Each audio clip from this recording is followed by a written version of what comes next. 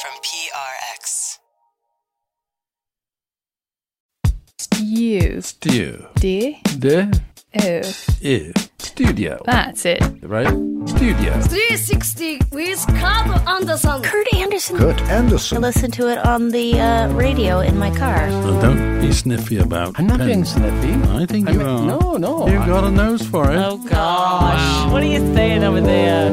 Today on the show, when you have a Polish mother and a Brazilian father who meet in an Esperanto conference, and Esperanto is the language of their home, and the kids grow up as native speakers. Keep listening. Stay right there. Don't go anywhere. Sit.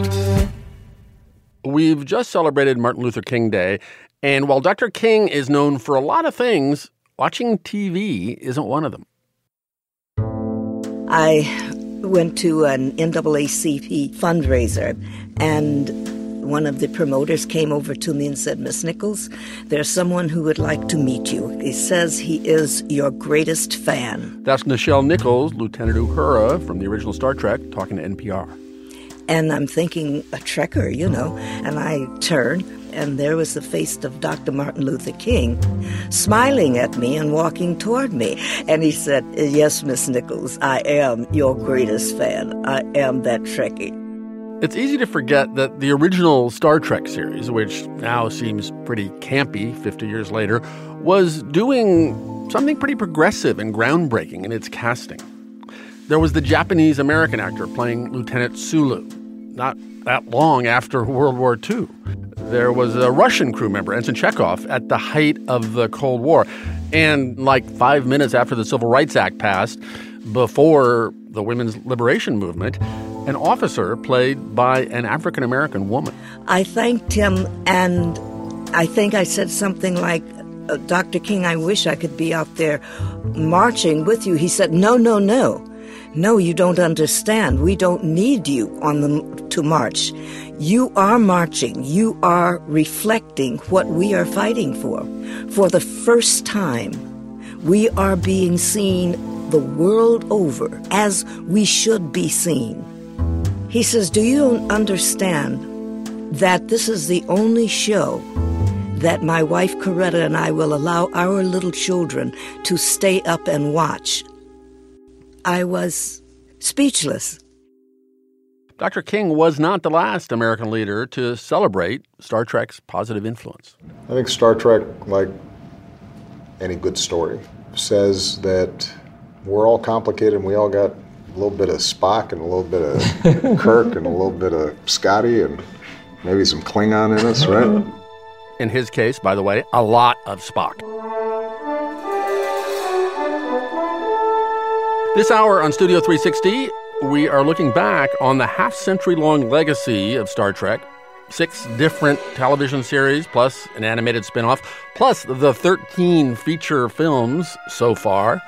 We'll be hearing from some of its various creators and talking about how it's influenced generations of fans, from the science nerds who grew up to be engineers or astronauts, to the dreamers and stoners who grew up to write for TV and the movies. To start, we will look at the newest TV iteration, Star Trek Discovery, which started last fall. To catch me up on the new series and explain how it fits within the whole Star Trek canon, I've asked in Marissa Martinelli, who is a culture writer for Slate and a pretty serious Star Trek fan. Marissa, welcome to Studio 360. Thanks so much for having me. So were you a fan of Star Trek growing up? I started watching in college, and I was a skeptic, a Star Trek skeptic, because I had only ever seen sort of bits and pieces of the original series and sort of the silly bits and pieces. So the William Shatner overacting or episodes where they try to steal Spock's brain. Right. Sort of the worst of Trek. So I went in very skeptical, but I started watching The Next Generation. Which is the one with Picard and Patrick Stewart from the 80s and 90s. Yes, that went on for 7 seasons. And I sort of sampled a little bit of that. And I was a fan and I liked it. So, and that was it? And okay, I get it now. I will join the cult? Basically, it's a solid show. I mean, if you're a sci-fi fan, that definitely has its appeal, but it's also just a solid drama. It's almost a soap opera in space. Well, as somebody who was the perfect age to like the original series when it came on the air, i.e. 12, I just find it so remarkable that here we are still talking about new episodes of Star Trek. Mm-hmm. It's weird to me. So does the fact that it has been around forever and then and you discovered it not, a decade ago or whatever, did its venerableness, was that part of the appeal? Was that irrelevant, good, bad? It made it a little daunting to get into, and I think that's part of why I was resistant for so long, because you don't know which version you're going to start with, because there's the original series, there's Next Generation, which is the first 90s iteration, and then there are the 2 spin-off shows from Next Generation, Deep Space Nine and Voyager. But what about Enterprise, which I didn't even know about until I did the research for this conversation? Everyone forgets poor Enterprise, the early 2000s. Right. That was one too, though, right? It was short-lived compared to the other shows. It ran for just a few seasons. And among all of these series, the original, Captain Picard, the 3 spin-offs, the new one, how do they all rank? What's the best as far as in the Martinelli universe of Trek? Well, I think the original series and Next Generation are widely regarded as sort of the most beloved. I have a soft spot in my heart I'm not for saying beloved. What are the best? Voyager. I'm going to stand for Voyager right now. Voyager was the first Star Trek to have a female captain as the lead. Personal log, stardate 48546.2. Our journey home is several weeks old now, and I have begun to notice in my crew and in myself a subtle change as the reality of our situation settles in. It's Kate Mulgrew as Catherine Janeway. Right. Now she's on Orange is the New Black. So Discovery. I watched the first one because, I liked Star Trek. Have you watched them all? I have. So yes, I have. So this new series fits into the larger Star Trek universe how? It comes before Shatner and all that? Yes, it's set about 10 years before the original series. But otherwise, it connects with all of the history that has been established by those and other pieces of the franchise so far? Oh, yes, for sure. I mean, I actually interviewed the showrunners of Discovery and a few of the writers before the show had come out, about how they were working within the established Star Trek canon to make sure that their show didn't violate anything that comes before or that comes after. And, Trekkies are a notoriously detail-oriented bunch. Yes. But they used that to their advantage. They used fan resources online. Right. They hired, super fans in the writer's room. Akiva Goldsman, Kirsten Beyer, who has written some of the Voyager spin-off novels. They have a very pro-Trek team. Right. So they're all experts. So they are pretty careful about doing that? They are, but they also, and I talked to them about this quite a bit, they also have to take risks in order to make a lively and interesting show that's going to be surprising. So the biggest risk they took going in was to make the main character, whose name is Michael Burnham, but she's actually a woman, played by Sonequa Martin Green. Who's great. Who is fantastic. She carries the show. Yeah. She's wonderful. She is the adopted sister of Spock from the original series. Spock, of course, is the most iconic character in all of Star Trek. So to throw in an adopted sister who had never been mentioned before, a human adopted sister, I should note, people were buzzing about it. A human and black adopted sister. Correct, yes. Does the fact that there is all this canonical hoo-ha, do you think, does that drive away non-geeks? I mean, you were able to penetrate and become a geek, as you say, late in life. I may have had geek tendencies that helped me get into it. I think that, yes, it can be intimidating, but I also think that if you introduce someone with the right episode, you can make them a lifelong fan. This really does seem like a moment for Star Trek. The movies are going great guns. There's this new show. We're talking about it. People like it. And then there's suddenly, the last weeks, there have been references everywhere. Like one of the best episodes of the new season of Black Mirror on Netflix. USS Callister. Captain, sensors indicate an escape pod ejected from Baldac's ship before detonation. He's escaping with the crystal. You want me to plot a pursuit course, Captain? No. We'll let him go. For now. It's great decision-making, Captain. 3 cheers for Captain Daly. Hip, hip, hooray! Hip, hip. You saw that? I did see, for sure. As soon as Black Mirror dropped, I was like, I got to watch the Star Trek episode. Yeah. And what'd you think? It was great. The big, 60s hair. Yes. The mini skirts, the aliens that are just like hilariously fake looking. And the Kirk character just kissing all of his officers in this ridiculous stylized way. Right. I mean, the whole idea is that it's this fantasy that this geek has created for himself. Right. And he aspires to be a Kirk-like figure. And like some Star Trek fans, fundamentally misunderstands the character and sees him as, a womanizer and a brute, as opposed to a much more complex character on the show, which people forget because William Shatner's acting can be, a little bit wild. Yeah, Shatner-ish. There's also Seth MacFarlane's new show on Fox, which is not animated like his other shows. It's live action. It's called The Orville.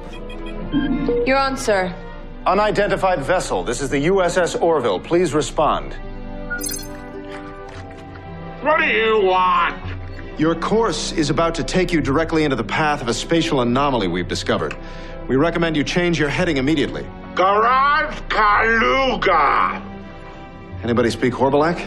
The direct translation is, you can shove it up your... Okay, got it. Do you wish to hear the rest of the translation? No, I get the gist. It's billed as a parody, but it is more of a loving homage.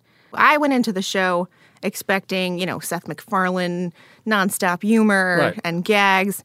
He has the goods. He's clearly a Star Trek fan, and he has brought in some members of the cast from previous series. He has Star Trek veterans directing his episodes. Really? So I should watch it. It's very hit or miss. Yeah. But Seth MacFarlane, whatever you think of him, is clearly a devoted Star Trek fan who really, truly appreciates what makes it great.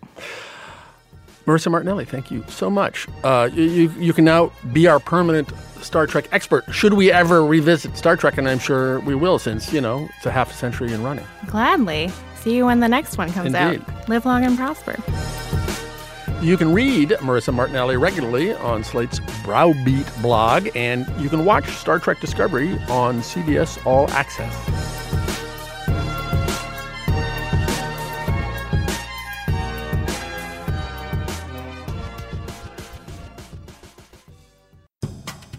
Ronald D. Moore is one of the sci-fi screenwriters in Hollywood. After writing for 3 different Star Trek series during the 1990s, Next Generation, Deep Space Nine, Voyager, as well as 2 of the Star Trek movies, he went on to write for the series Roswell, Battlestar Galactica, Caprica, and Outlander. But growing up in the 1970s in a little town in Northern California, Ron Moore was a pretty standard issue military brat. Not really a sci-fi geek at all, until a certain TV show changed his life. Be the captain of this enterprise, Mr. Spock. Find a logical reason for sparing the Halkans and make it stick. Star Trek was originally on the air on NBC from 1966 to early 1969. 3 seasons, 79 episodes, and I didn't really start watching it until 1973, 1974. So it was in strip syndication, where it was on 5 days a week, which was even better, because then I could watch it every day after school. We're human beings with the blood of a million savage years on our hands. But we can stop it. We can admit that we're killers, but we're not going to kill today. I was a Kirk fan. I mean, I thought Kirk was the ultimate hero, and I wanted to be Kirk. He had it all. He had a sense of humor, and yet there was this sort of loneliness of command that they always played, and there was something noble about that and something self-sacrificing, and he always, his only mistress was his ship, and there was something about that sort of romantic idea of a man and his ship that I always loved and just kind of spoke to me as a young boy. Welcome home, Captain. I started pirating my own episodes. I had an audio recorder. A standard audio cassette recorder that my dad had that he let me borrow, and I would set it next to the television speaker and record episodes. And many a night I can remember drifting off to bed listening to episodes of the Starship Enterprise. And to this day, I'll watch an episode from the original series, say, and I'll know exactly what sound cue is coming up, but I might be surprised by what's actually on screen, because I kind of remember it like a radio show. Kirk to Enterprise. Scotty? Scott here, Captain. We're ready to beam up. I don't know that I was aware of the nerdy, Trekkie kind of stereotype for quite some time, mercifully so. I was in college, and I had a Captain Kirk poster in my dorm room, and people started going, oh, he's one of those geeks. And I was like, what do you mean? It's like, everybody likes Star Trek, don't you? I left Cornell my senior year. I sort of flunked out, sort of. When you stop going to class completely, they call it flunking out. They ask you to leave. So I left. And I just sort of started life over when I didn't have a future anymore. And I moved to L.A. and was sleeping on a friend's floor and taking a bunch of odd jobs. And eventually I started dating this girl who found out that I was a fan of the original Star Trek series. And she had a connection to Star Trek The Next Generation, which was in its second season of production at that point. And she said, oh, well, I know people over at Next Gen, and I could get you a tour of the sets. And I was like, oh my God, this is amazing. And then I just sat down and I took a shot. For no real reason, I just decided I was going to write an episode. And I sat down and wrote an episode of Next Generation, and I tucked it under my arm, and I brought it with me on the set tour. And I conned the guy that was giving me the set tour into reading it, and he liked it. And it turned out he was one of Gene Roddenberry's assistants. And suddenly I was there, and I was writing for Star Trek. And I wrote The Adventures of the Enterprise week after week. I stood on its bridge, I sat in its captain's chair, and eventually I would kill Captain Kirk. I co-wrote Star Trek Generations. And in that movie, we killed Captain Kirk, and I literally killed my childhood hero. Did we do it? We make a difference. Oh, yes. We made a difference. Thank you.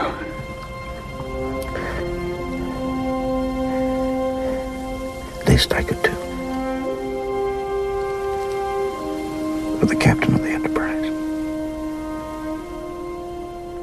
It's a very deep, tender place on some level. I really wanted to do that, to write the last chapter, because then that made him human and made him one of us, and somehow it made him real.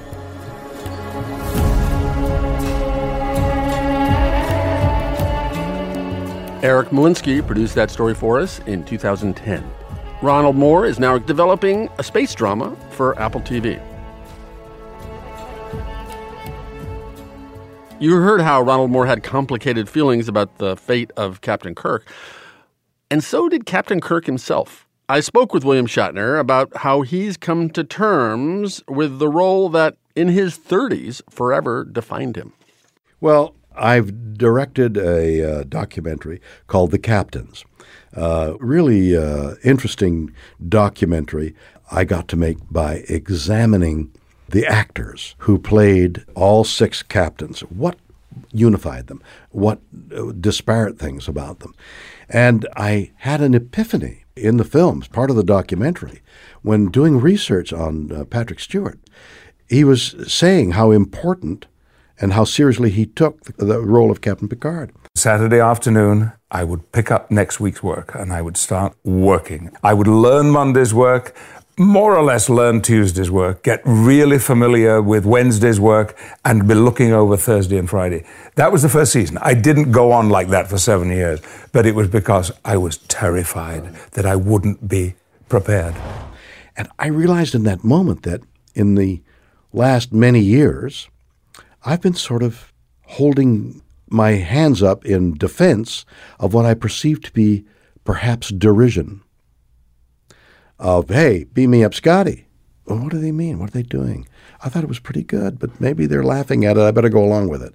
Sort of in my psyche. And then it was part of me, and that was my response. Beam me up, Scotty. Hey, get off me. What I learned and what I realized in the documentary is, hey, it's a compliment, and I should answer them as such. So I should say I would if I could. That is William Shatner. Even if you don't know much about Star Trek, you probably know the main villains that Kirk and company faced. These big, grisly-looking guys with giant ridges on their foreheads. The bad guy in this scene sounds like he's choking on something, but the subtitles tell us that he's saying, "Stand by on torpedoes." Fire. The first words of the first Star Trek movie in 1979 are spoken by a Klingon ship commander in Klingon. How did this come to be? Erica Okrent is a linguist with a PhD from the University of Chicago, and as far as I know, the first and only certified Klingon speaker I've ever met. We talked about her book from 2009, In the Land of Invented Languages, that looks at everything from Klingon to Esperanto. And I asked her whose idea it was to give Klingons, these fictional creatures, an actual language. It was the producers of the third Star Trek movie. They had hired Mark Okrand, who was a linguist, to figure out how to dub over some dialogue for the second Star Trek movie that they had filmed in English and wanted it to be in Vulcan. So he performed that dub over for them. It worked out well. For non-geeks, Spock's language. Right, Vulcan, Spock's language. And so when it came time for the third movie and they wanted Klingon, they had him come back and said, we want to do a lot of Klingon dialogue. Would you make some up for us? And then he organized it so that he could keep track of what he was doing. But it ended up being the type of system that then could be learned by people who felt like trying to learn it. And at this point, how complete is it as a language? I assume it has been added to by fans. Well, the fans who are very into the Klingon language are very strict about language authority. So Okrand is the last word, the Academy, and the canon when it comes to Klingon. And the fact that his last name bears some resemblance to yours is entirely coincidental, I assume. We decided that we're distant cousins of some sort. What the hell is he? We've got another clip here from another Star Trek movie. This is from Star Trek: The Search for Spock. Commander Krug, this is Valkris. Ka vamdech vijerintach. Chablech trutlabech. What the hell is... Now, those were some Klingons from Star Trek: The Search for Spock speaking Klingon. Obviously, in the case of Valkris, a bilingual Klingon who could speak English as well. And you joined them. You learned how to speak Klingon. Yes, it turned into this challenge for myself. This was a complicated grammar. It didn't feel much different from learning Hungarian, which I had gotten into as a linguist. And so I decided I was going to pass the test that they give to confer a language ability status on you, and I went through with it. Do we have any idea how many Klingon speakers there are in the world? I would say there's maybe 600 or 700 who can do a little bit with Klingon, who can pick up a dictionary, put together some phrases, but there's maybe 20 or 30 who can have a live, off the top of their head, rolling conversation without much stopping. So which are the same numbers that speak certain dying languages, actual languages? Yeah, there was a headline in The Onion a while ago saying Klingon speakers now outnumber Navajo speakers, which isn't true, but only because Navajo just happens to be one that actually is spoken by very many people. So. Let's talk about some other artificial languages. Here are Liv Tyler and Viggo Mortensen in Fellowship of the Ring speaking Elvish.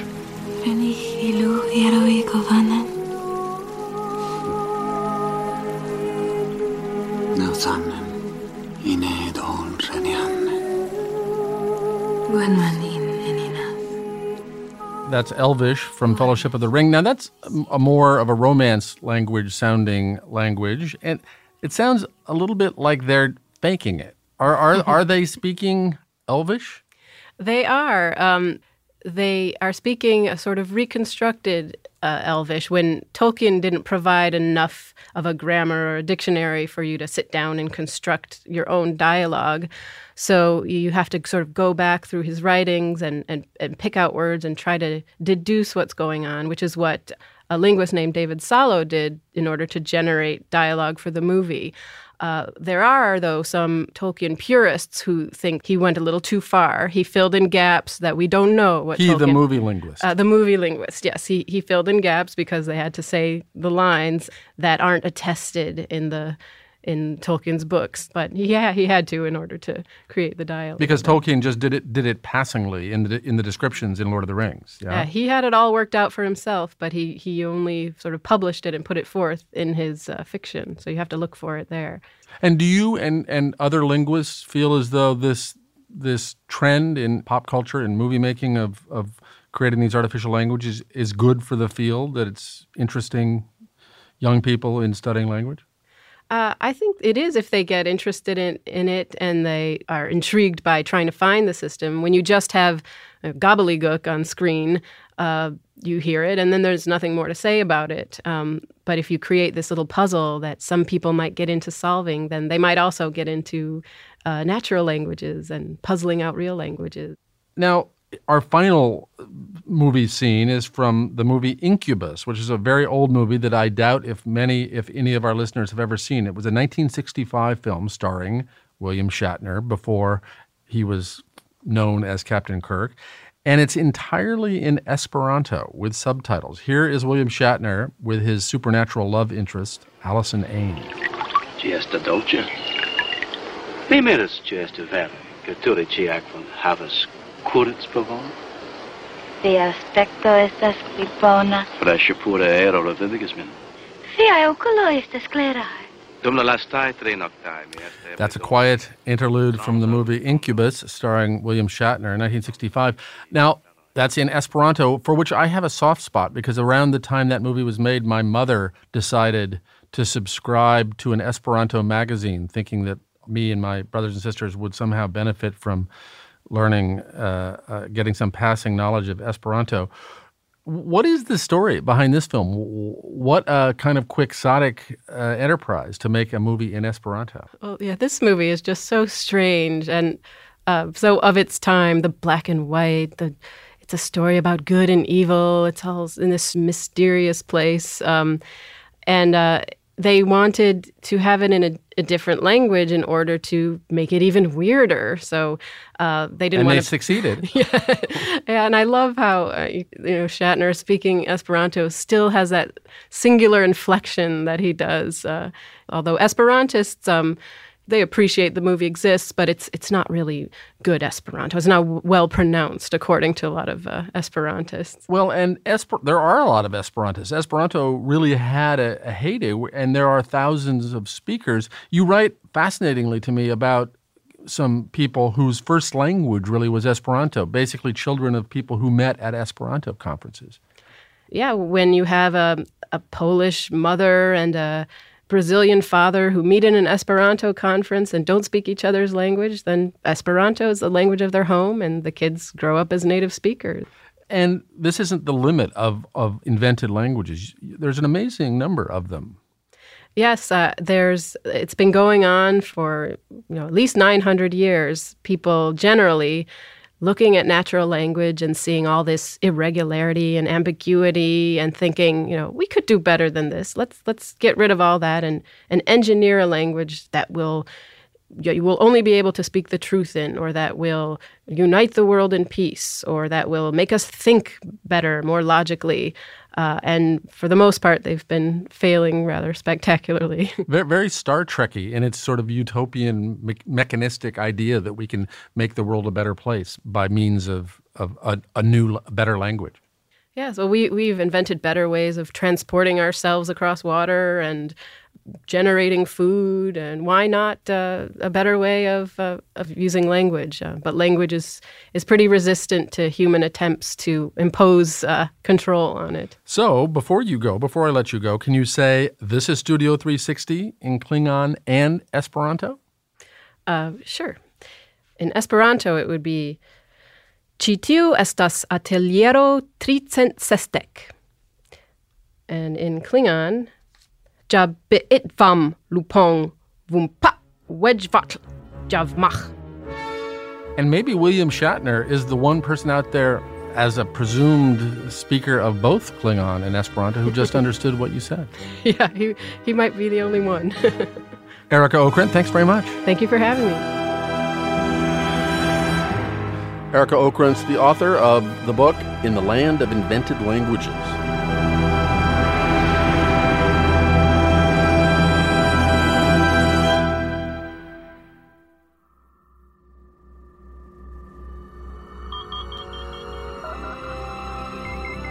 It's amazing to me how often when I talk to scientists or technologists about how they got inspired as a kid, there's a subject that comes up again and again and again. Astronomers, computer scientists, engineers, you can't avoid the subject even if you wanted to. Space. The final frontier. So in 2014, we asked Julia Weatherall to explain. For 2 years, the Juno probe has been hurtling through space on its way to Jupiter at a mind-boggling 15 miles a second. Almost warp speed, right? To get from here to the nearest star at Juno's speed would take about 30,000 years. Or maybe not. 30,000 years ago, we humans were inventing the bow and arrow, slapping some paint on some walls in caves in France, and domesticating this vicious animal that people now carry around in little bags on the Upper West Side called dogs. That's K.E. Savick Ford, an astrophysicist at the American Museum of Natural History in New York. Even if we're a long way off from building a warp drive, Savick will be the first to tell you how important Star Trek is to people who study outer space. Because way before she got a PhD and started observing supermassive black holes for a living, she was a girl who named herself after a Vulcan. Well, Mr. Savick, are you going to stay with the sinking ship? Permission to speak candidly, sir. Kirstie Alley played Savick in The Wrath of Khan. I don't believe this was a fair test of my command abilities. There was no way to win. I love the character Savick because she was a Vulcan, and she was rational, and she was calm, and she was smart, and she was a scientist. Trouble with the nebula, sir, is all that static discharge and gas clouds her tactical display. Visual won't function, and shields will be useless. And I went away to camp when I was 12, and I realized that I had the opportunity to say who I was. And so when I started to introduce myself to people, I said, "Hi, I'm Savick." Star Trek went on the air in the late 1960s. Earthlings already had gone into orbit, and we were getting ready to actually land somewhere, on the moon. Space, the final frontier. So a generation of scientists got all fired up by the fantasy and the reality of space travel at the same time. These are the voyages of the starship Enterprise. Its 5-year mission. And remember what the first space shuttle was called in the 1970s? America's first space shuttle, the Enterprise. They lifted off from a strip in the Mojave Desert, climbing into the morning air to make a bit of history today. By 2013, let me phrase it this way. I literally envisioned that I would be retiring on the moon. Candy Torres is a former software engineer for the International Space Station in Houston, which was as close as she could get to working for Starfleet. For the International Space Station, the crew uses terms like science officer. This is Commander Spock, science officer. Like Savick, Torres has her Star Trek namesake, the character B'Elanna Torres, who's the chief engineer on Star Trek Voyager. I could modify a series of anodyne relays. She's half human and half Klingon. And in my mind, that human half, she has to be Puerto Rican. They could act as a sort of regulator to make the warp plasma compatible with the robot's energy matrix.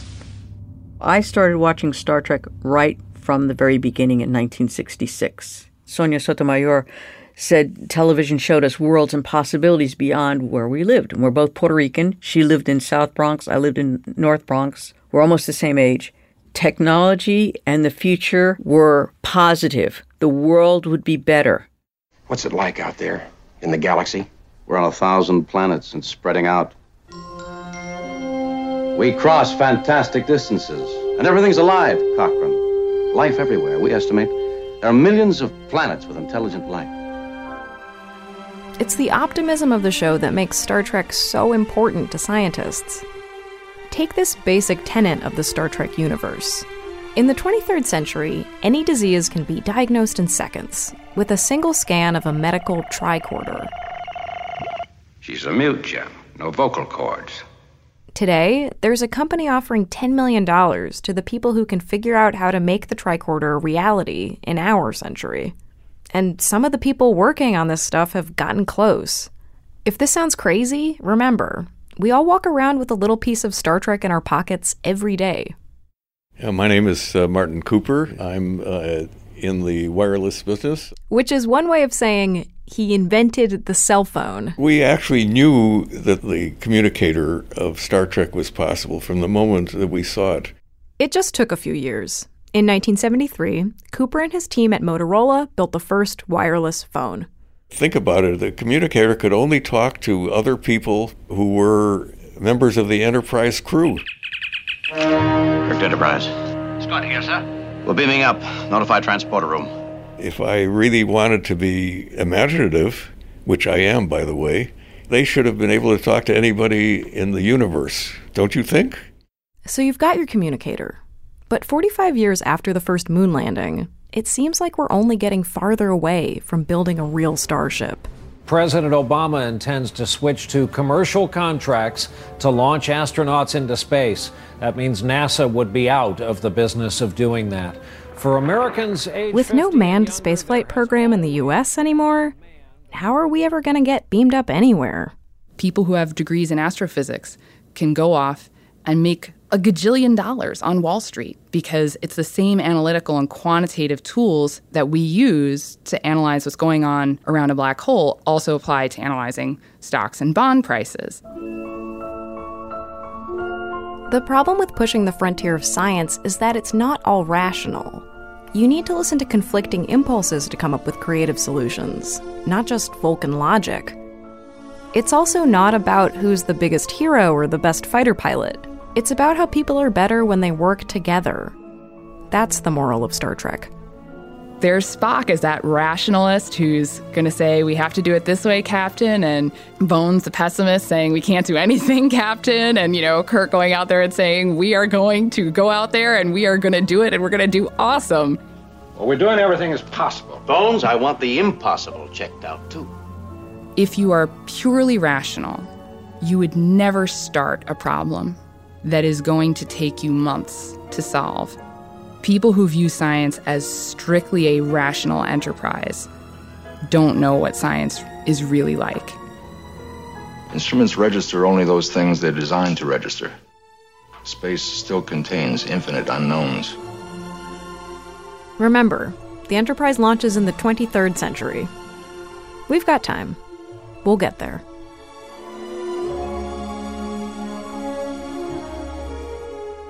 That story was by Julia Weatherup. If you've ever visited the Smithsonian's National Air and Space Museum in Washington, you probably remember Lindbergh's Spirit of St. Louis and all the different historic spacecraft. And now, maybe the most famous spaceship of all time is displayed there as well. Richard Paul has the story of how a vessel goes where no giant prop has gone before. At the Smithsonian's National Air and Space Museum, they have curators for all the things you'd expect. Telescopes, missiles, planetary science, space shuttles. They're all over on that side. On this side is something completely different. The collection of curator Margaret Weitekamp. What you see here is our collection of toy ray guns. Who else gets to say that at work every day? Everything from a Buck Rogers water pistol, the Wilma Deering girls version of the gun that came out a year later, as well as cap guns. We also have plastic toys. Margaret's title is curator of the social and cultural dimensions of spaceflight. What she has is more than 4,000 pieces of space-related ephemera. And her Buck Rogers XZ-31 rocket pistol isn't even the coolest piece of super nerdy space stuff in her collection. Margaret's principal obsession these days is an object that may resonate more deeply than anything else in the museum's collection, at least for the generation that grew up when America was going to the moon. Space, the final frontier. For the past 17 months, in a room inside a Smithsonian facility in Virginia, Margaret and a team of conservators have been working on that very ship, the one you saw fly by whenever you heard those words on TV. So this is it. This is the studio model of the Star Trek Starship Enterprise. The Enterprise? I should have known. I bet Jim Kirk himself hauled the old gal out of mothballs to come looking for me.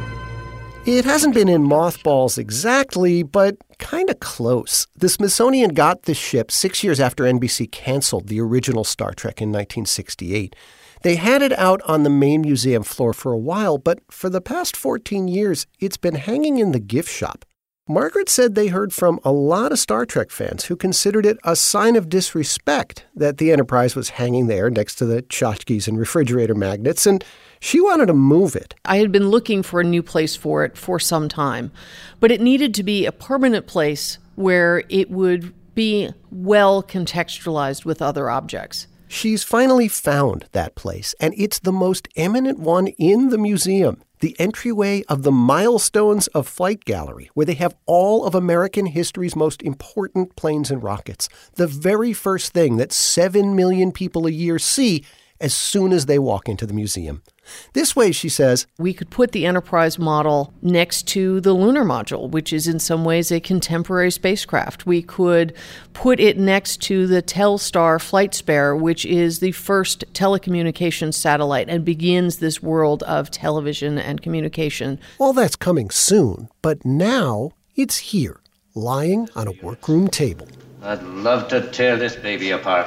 Well, they have. If you're looking at the table, we have the saucer right in the front, and behind that on the table, we have the long, thin engines. And you'll notice that the engineering hull or the secondary hull is actually missing. It's on a cart that's separate because there's cracking in between the wooden pieces because the adhesive that they used has aged. You probably figured the Enterprise model was made out of plastic or metal. In fact, it was made out of wood. You'll see, actually, that the engineering hull is constructed like a barrel out of individual staves. It's actually bigger than you'd likely imagined it would be. The Enterprise model is as big as a banquet table. And as we look at the starboard side of the model, you'll notice that it's really well detailed because that was the side that faced toward the camera all the time. And though you've probably never realized it, you've only seen this side of it. That's because the other side doesn't look like a starship that would haul you from galaxy to galaxy. It kind of looks like someone's unfinished woodshop project. The inside of the model is largely hollow because that's where the wires would run through. And so as you look in, you can see the raw ends of pieces of Plex that have been hammered through the secondary hull and not really finished off in any particular way because what they needed was just to be able to put a light source inside that hull and it would then shine out through all of these windows, creating the effect. An illusion, placed in our minds by this planet's inhabitants. We are working on a whole series of structural and aesthetic issues. The cracking and crazing on the top of the saucer paint, which is original, and you can see that, really looks a lot like what you would see in a fine art painting. For that, we're really just trying to clean and stabilize. Most people think of the National Air and Space Museum as that place you go on your 8th grade trip to Washington, where you take a selfie in front of the space toilet or Neil Armstrong's flight suit. And it is that, but bottom line is, it's also a place for learning. Learn it, Shauna. All your people must learn before you can reach for the stars. While it's principally a history museum, they also teach a lot of science and engineering here. One of the things I want you to notice on the airplane, which is really important, was that they were bicycle makers. And that's museum educator Beth Wilson standing in front of the Wright brothers airplane. And that's not a model. It's the actual plane they flew at Kitty Hawk in 1903, the first heavier-than-air machine ever to fly. To create lift, you have to have an airfoil. And an airfoil is a very particular shape. And the Wright brothers tested a lot of different airfoil shapes. And you can actually see the airfoil used in the wing of the airplane. So science, she says, is what the museum is really pushing now. Because STEM education is so important. So we try and wrap some science, technology, engineering, and math around everything that we do. And that's easy to do here because you can demonstrate principles next to real, honest-to-goodness scientific artifacts. The rule of thumb for the museum is that if it flew and came back, we have it. For something like the lunar module, the Hubble Space Telescope, they didn't come back. So we either have the engineering backups or the program ended and we have it. So it's all real. Now, it's one thing to teach astronomy using the engineering model of the Hubble Space Telescope. but how do I put this? The Starship Enterprise never really existed. So can you use that to teach? Margaret Weitekamp did before she was hired at the Smithsonian. I had been teaching classes on space history and science fiction because I saw those topics as very connected. And when she says teaching classes, that's not at some Star Wars convention or space nerd fantasy camp. It was undergraduate history students when she was a postdoc at Cornell. So yes, you can use it to teach. Beth Wilson does it all the time. When the science is there and it's good, and the imagination is there and it's good, then the science fiction is great, and you can use all that to teach. Many myths are based on truth, Captain. You look at something like 2001: A Space Odyssey, and you look at that space station. You know, they wanted to create gravity, so they really looked at the science and how to make that spin and how that would create gravity. So that's really good science.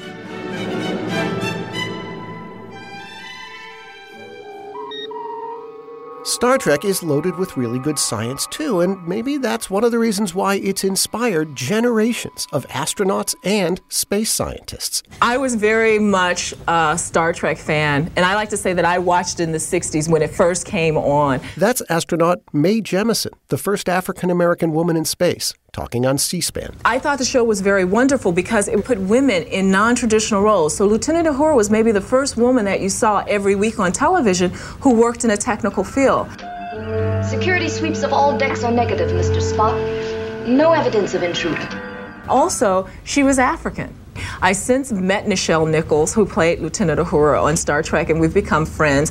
She also was very instrumental in recruiting the first women and minority astronauts for NASA. You'll find this sense of inspiration in the Smithsonian, too.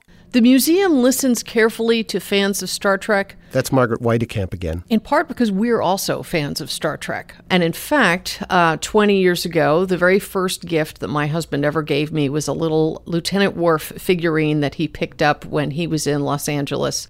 And so being able to put those kinds of cultural objects on display allows the museum to really deepen the stories of the science and technology by drawing forward the stories of the people who have just been fans of fictional visions of what going into space might look like.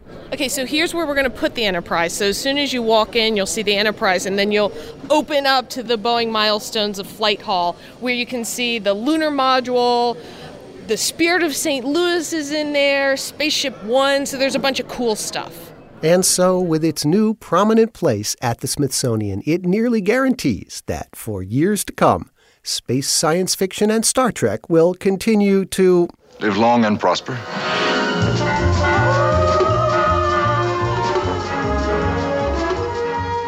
Richard Paul produced that story for us in 2016. You can see pictures of that Starship Enterprise being restored at pri.org/Studio360. And you can see the finished thing on display at the Smithsonian's National Air and Space Museum in Washington, D.C. And that's it for this week's show. Studio 360 is a production of PRI, Public Radio International, in association with Slate. Our executive producer is Jocelyn Gonzalez. Our senior editor is Andrew Adam Newman. Our technical director is Louis Mitchell. Our producers are Evan Chung, Lauren Hansen, Sam Kim, Zoe Saunders, Tommy Bazarian. And I'm Kurt Anderson. Thank you very much for listening.